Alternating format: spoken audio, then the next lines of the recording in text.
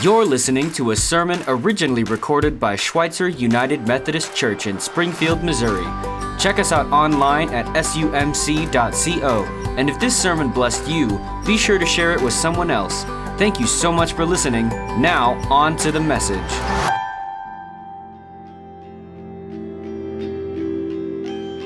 How good and pleasant it is when brothers and sisters live together in peace. It is like the finest oils poured on Aaron's head, sweet-smelling oils flowing down to the collar of his robe. It is like the gentle rain of Mount Hermon that falls over the hills of Zion. For there the Lord has commanded the blessing, life forevermore.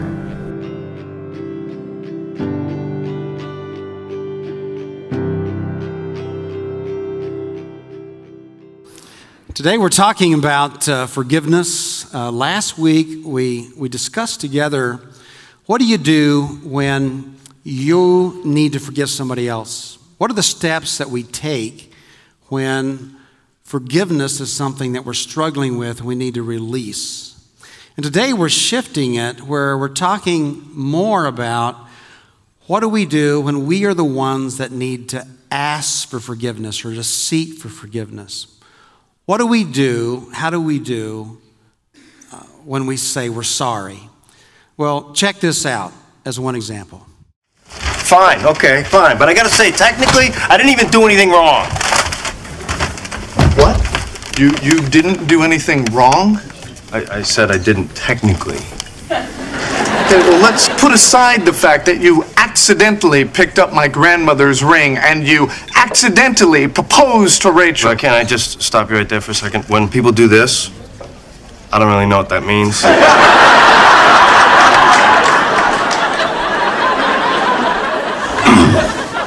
You were saying? And I can even understand that you couldn't tell Rachel. But why couldn't you tell me? Huh? You had all day to, and you didn't. I know, I should have. I'm sorry.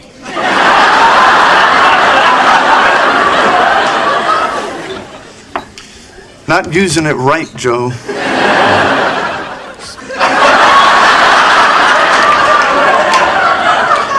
I'm gonna go. No, come on, look, Ross, we have to get past this. Give me the bag. No, look, I don't know what else to do. I said I'm sorry. Joey. Now you should scream at me or curse me or hit me.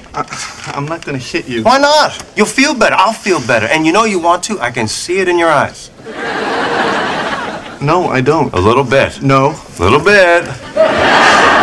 No. A little bit more. No, hit me. Give me the bag. Hit me. Joey, give me the bag. Hit me. Joe, I'm not kidding. Hit me. No. Hit me. Hit me. Hit me. Hit me.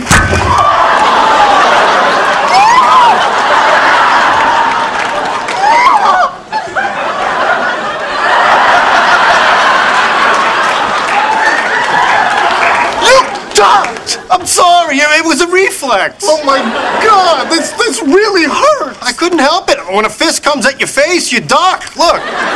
Oh! What is the matter with you? You were supposed to duck. Why didn't you duck? Why don't we talk about this on the way to the hospital? Good. Yeah, maybe while we're there, they can check your reflexes.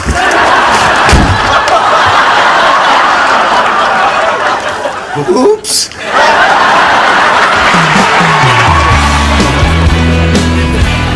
Some of my apologies have been about that lame, and it really is easy to mess up, to not know how to genuinely say we're sorry and really mean it. So today we're talking about not just that, but also the importance of building a culture in our family life, in our church life, in our workplace, in our school, in our community, in our neighborhood, in our world. How do you build a culture where forgiveness and reconciliation can really thrive? Where there's mutual respect and civility and love and kindness and patience. Because you and I are living in a world that doesn't seem to get that. We seem to keep losing our way, whether it's on an airline flight or other things that just crazy like happen all the time. So today we're talking about two things. We're talking about how to seek forgiveness when I'm clearly in the wrong. But the bigger question is, how do you build a community life? How do you build a culture in our world, in the way that we conduct ourselves and other people conduct ourselves, where we're really able to live together in a sense of peace and unity and reconciliation and harmony? The psalmist said it so well years ago when he wrote, "How wonderful it is, how pleasant, when brothers and sisters live together in harmony." That's what we're talking about today. Well, just to shift gears, I'm just curious, how many of you had property that was affected by flooding this past week? Anybody? Yeah, several of you experienced that. And so last Sunday when I'm preaching here, I noticed that my wife didn't show up for worship. I mean, she pops in sometimes at 8:20, sometimes at 9:40. When she didn't come at 11, I knew it wasn't a good sign. And so I get my phone out and I check my text messages at 12:20. And the first text reads, "Water flooding in basement, power out, salvaging things the best I can, wearing headlamp, boots, get squeegee." Second text, "Lights back on, can't get water out of basement without shop vac. Bring one, buy one, I'm starving, bring food." Third text. Oh, I better not read you the third text. Susan was actually a real trooper about it, and she was forging all this on her own for a couple hours when I show up with Subway sandwiches and, okay, what can I do? But David Freeman is the new patron saint at Schweitzer because he didn't just bring one shop vac, but two. And David worked alongside us for 4.5 hours as water just kept coming in and we kept getting it out. And I don't want to bore you with all the details, but why not? So there's 3 different places that we finally locate that are like sieves, that are entry points where water is flooding. One is the storage closet. And so we take the 10-gallon shop vac and we put it up against the wall and it just automatically sucks it up as it comes in. And then Susan is manhandling the shop vac in the bathroom. And then David and I are working with the squeegee and the broom, getting water out of our basement through the open door. And this is going on for hours. And so David says, "Hey, while we're doing this, let's talk about forgiveness." Because that was what the message was that day. And so sure, let's do that. He asked the question, what would it be like to be a part of a church that just thrived in forgiveness? What would it be like to be a part of an organization where people just excelled in relationships and reconciliation? And David went on to talk about how that he did degree work in mediation. And as he's doing his degree work, he and Colette have used that for individuals and with churches. But it's different than the kind of mediation that mediators tend to work with, where it's just trying to settle things up after the damage has all been done, or we're going through a divorce, or we've got irreconcilable parties. No, his work is the kind of work of God. It's the kind of work that says, let's address this. Let's work on this. Let's figure this out. And David made a very interesting observation. His observation is that for every year that a relationship has been allowed to be hindered and harmed and irreconcilable, that adds all the more contact hours the mediator has to spend in trying to make that work. Makes sense, doesn't it? The longer we let things happen and we let stuff come into a relationship that's toxic and we don't have ground rules and civility, the harder it is for that organization or that church or that family to get unstuck. And then David, he asked a question that really got my attention. He said, Bob, do you know what they call behavior that is feeding this kind of conflicted relationships? He says it's called flooding. And there I am, standing literally in a flooded basement. And I get it. I get it.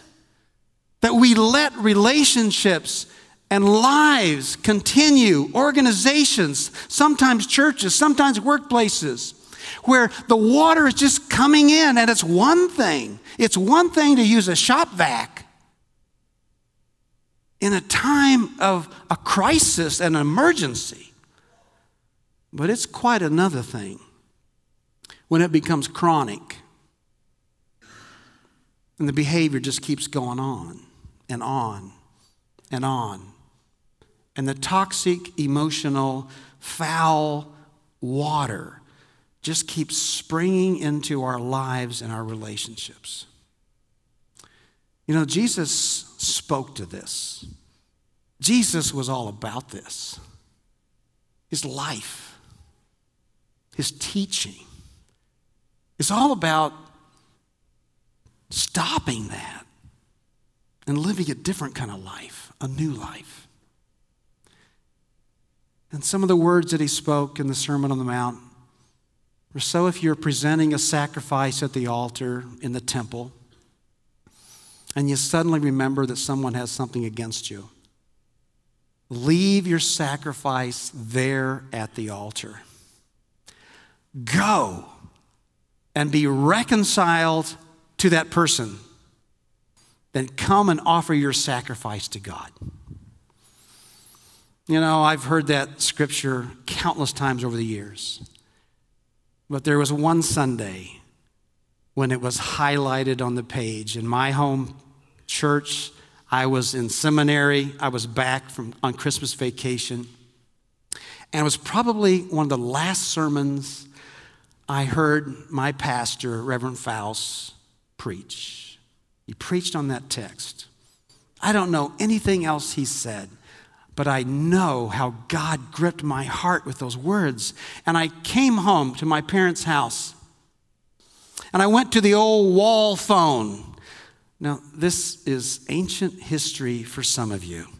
There used to be like phones on walls, and you would pick them up. And this is before cell phones. There were times when cell phones didn't exist. And so I picked up the wall phone and I called my Aunt Fern. And I hadn't talked to Fern for years, or her husband Leslie, even though they lived a quarter of a mile from home. And my parents are standing right there. And I say, hello, Fern, this is Robert. Can we talk? What do you want to talk about? Can we talk through all the stuff, all this junk? My parents have their jaws dropping. What's he doing? Then there's silence on the phone. I'm looking at my parents. And then after a long pause, she says, no. Too much water under the bridge. And the conversation never happens. And 2 weeks later, my Uncle Leslie dies of a heart attack. And the word that they sent up the road was, don't let anyone in this home come visit us. Now, I didn't know much about family systems then. I didn't understand about how that from generation to generation, this has been going on in the Casady family system. I didn't understand all the water under the bridge and over the bridge. But I did understand the gospel that day. And I did what I could that day. You know, it's interesting that Jesus says to us, don't go just when they got the goods on you. Or don't go when just you're clearly the one in the wrong. He says, go when someone's holding a grudge. Go when someone's got something against you. We don't even have to figure out who the scapegoat is. There doesn't have to be a scapegoat. We don't have to figure out how much this person's in the wrong and the other person. We just know that, hey, sometimes when the relationship isn't what it used to be, we can just say, hey, you know, this doesn't seem right to me. Can we talk? And sometimes that's all it takes. Now, let's, though, talk for a little bit about what we do when we're clearly in the wrong. What are some steps that we can take? And you may want to use the Schweitzer app on this. You may want to use the message notes. But there's 4 steps that I've learned through spiritual direction that I think are helpful. Seeking forgiveness from those we've hurt. The first one is acknowledging my faults. I'm going to stop my self-justification on this. I'm not going to make excuses. I'm going to acknowledge that I was clearly wrong in this role, in what I said, in what I did. I'm going to take inventory of my life, and I'm going to look and think for a moment about what's it like to be that other person. I'm going to get real clear about that, and I'm going to think specifically about what I need to voice to that other person. And then deciding to repent. Now, that's a biblical word, that's a church word, that's an old-fashioned word, but it is a good word. Repent means to have a change of heart. Repent means to have a different mindset. It's different than just having the right actions. It's having the right spirit. It's looking at yourself and saying, what are my hidden motives here? Am I just going to apologize so I can get off the hook? Or I'm genuinely sorry and contrite about my behavior and my role in this, and I am going to change. That's what it means to repent. Not a one-time deal. It's a lifestyle.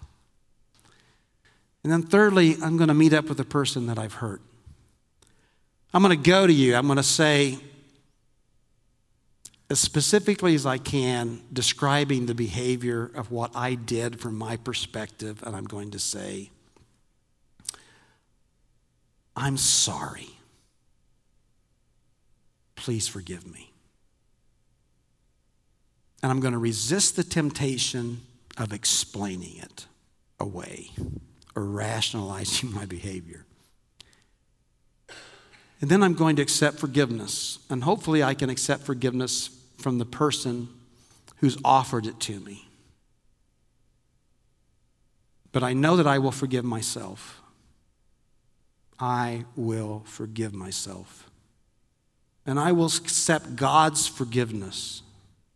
I will accept God's forgiveness for me. And I will promise not to fall in and repeat that pattern of behavior again, because if I do, I will do more harm than the first time. Now, friends, that's kind of the process or the role. It can vary a little bit, but there's a lot of wisdom in that. And there's not a soul, a person in this room that doesn't need to do that from time to time in our life. But let's talk about the bigger question. Let's talk about, how do you build relationships? How do you build a workplace? How do you build a church? How do you build everyday life? How do you build a family and a home life where harmony thrives? Again, let's look at Scripture, this time from the words of the Apostle Paul to the Colossians, that when he says, since God chose you to be the holy people he loves, God chooses us. You must clothe yourselves with, here's your wardrobe. Check this out. Tender-hearted mercy, kindness, humility, gentleness, and patience. Make allowance for each other's faults and forgive anyone who offends you. Remember, the Lord forgave you, so you must forgive others. Above all, clothe yourselves with love, which binds us all together in perfect harmony. How many of you have dress codes or certain attire in your workplace? Just some of you do. You ever go to an event and you want to know, well, what's the attire? You know, is it casual? Is it smart casual? Is it formal? It's kind of funny. We're working on a policy manual here at church, and we're looking at attire, and so we're just saying, well, if you wear inappropriate clothing, you could be sent home. We're not legalistic, but I don't think it's going to be a problem, anybody, but I think this is what Paul is saying to us as Christians, as believers, as followers. What's your wardrobe in your relationships? Here's the appropriate clothing. Blouse of patience, shirt of kindness. Your all-purpose garment is love. This is what we wear. This is how we conduct ourselves. This is the way we treat each other. This is the way we talk about each other when someone else isn't in the room. This is how we live our life. And sometimes, friends, we may have to go home and put on a different shirt because we brought in some malice or resentment or jealousy or something in the workplace. That isn't right. That isn't good. Because one person doing it and getting away with it, it fouls up the air. It's flooding the organization. It's flooding the house. Everyone needs ground rules. Everyone needs a game plan. Everyone needs to conduct themselves by the same rules, so that the rule of peace may govern our hearts and love may be the all-purpose garment. Now let's say, Patty, I want to talk to you. And I'm venting to you about Jake. And I'm not talking to Jake, I'm talking to you. And I'm telling you how upset I am with Jake. This isn't true, by the way, so just don't worry. But I'm going off at Jake to you. And what am I doing? Am I venting? We call it that. What I'm doing is rehearsing my resentment. What I'm doing is holding on to my anger. What I'm doing is fouling up the air. What I'm doing is bringing Patty down and whoever else I talk with. But if I go to Jake and I say, Jake, here's something that's not right for me. And we talk through it. And he may say some things to me. And we're reconciled. Or we work through it. Wow, that brings everybody up. You know, it's not easy to maintain and have harmonious relationships. It's not easy to have peaceful, just work environments. It's not good. It's not easy to have a family life or a home life where this stuff happens because it's hard work. And it's work that's never finished. A couple of years ago, we went through a book, Crucial Conversations. Bob Lund led us through this as a staff. It was a great exercise for us as a staff, all the leaders of our teams together around the same table, talking about the same stuff, how to initiate conversations in healthy ways, how to address things that need to be addressed, how not to let things lie where things go and we bury things and we stuff things, how to replace the divots in our hearts and our spirits, how to be healthy. Taylor Likes even had a certificate on his wall because he was proud that he was a graduate. Well, Taylor thought it was funny, so I should. You know, it's been a couple years since we have done that, and other staff has joined us, and it reminds me that the work of harmony and peace and respect in relationships is never done. But boy, is it worth it. It makes all the difference in the world. And Schweitzer is known as a church that is compassionate and reaches out to the community and does a lot of just good things. It's great for kids and other things. But I hope we can be a church, not just the church, but one of the churches, one of the organizations, one of the companies, one of the businesses in this community, in this world that models this. What's it like to live together in harmony? What's it like to be a shining example? Because some of you in this room don't go to workplaces like that. And the last thing you need to do is step into an atmosphere on Sunday morning or be a part of a group in this church that is toxic or harmful. Knowing that not all relationships in this life are reconcilable, we can have a reconciling spirit in our hearts. We can let the peace of Christ rule in us. And we all have a play in that. We are all contributing. Whether we're a leader, where we hold a leadership position, we all have an effect. I was not a leader in my family when 40 years ago I picked up the phone and I called my Aunt Fern. I had no leadership position in the family. But I took the lead on that one. Really, it was Jesus that took the lead because I didn't see it coming. But Jesus said, you do this. Man, am I glad I did it. At a farm sale, I met Fern again. We talked. We built a relationship back together. My aunt and I exchanged birthday cards. Her birthday was March 3rd until she died. And I officiated at her funeral. And many family members were there. Extended family. Not all were there, but some were there. And I was providentially led to share these words of Louisa Fletcher with the family at her service. I wish there was some wonderful place called the land of beginning again, where all of our mistakes and all of our heartaches and all of our poor selfish grief could be dropped like a shabby old coat at the door and never put on again. And cousins, and aunts and uncles, we were looking at each other and there were tears in our eyes. And we were saying, done with that. I'm not going to put that shabby old coat on again. Friends, there is a land of beginning again. There's a new land. It's the realm of God.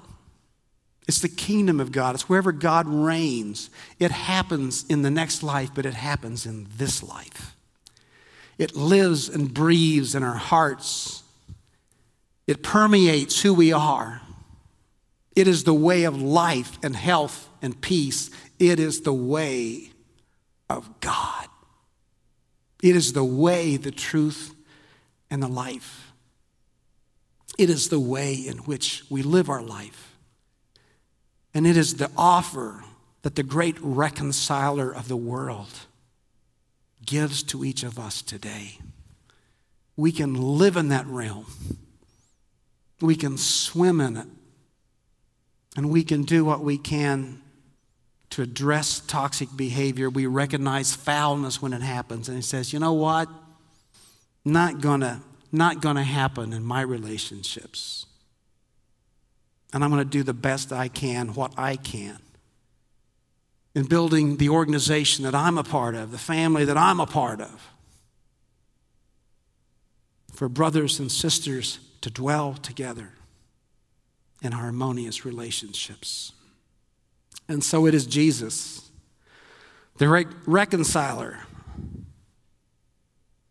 who takes upon himself all the suffering and the sins and the sorrows and the grief of the world, the human condition, all the jealousy and the pettiness and the violent offenders on himself. And his body is broken He who knew no sin became sin for us. The great offering, the great sacrificial love. And he who does not count our sins against us says, be reconciled to God.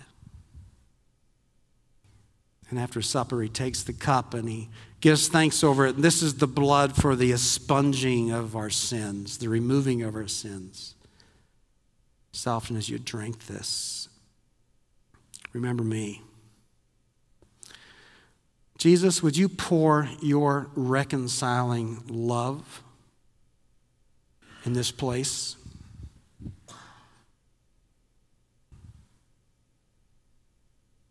Would you just really do a new work in our heart, in our life, in our spirit? Would you help us as we come to your table to know that we are worthy to come through you? Help us to know if there's people we need to forgive, that we forgive. If there's people we need to be reconciled with. If there's people that we need to ask forgiveness for, let us do it. But God, you are the great reconciler. And we receive your reconciling love as a free gift. And we want this. We want this for our family, our relationships, our workplace, our school, the church, our community and world. Come. In the name of the Father and Son and Holy Spirit. Amen. I'd like for the servers to come, and everyone is invited to come to the Lord's table. There's gluten-free that's available. Come and be reconciled and experience the reconciling love of God. Amen.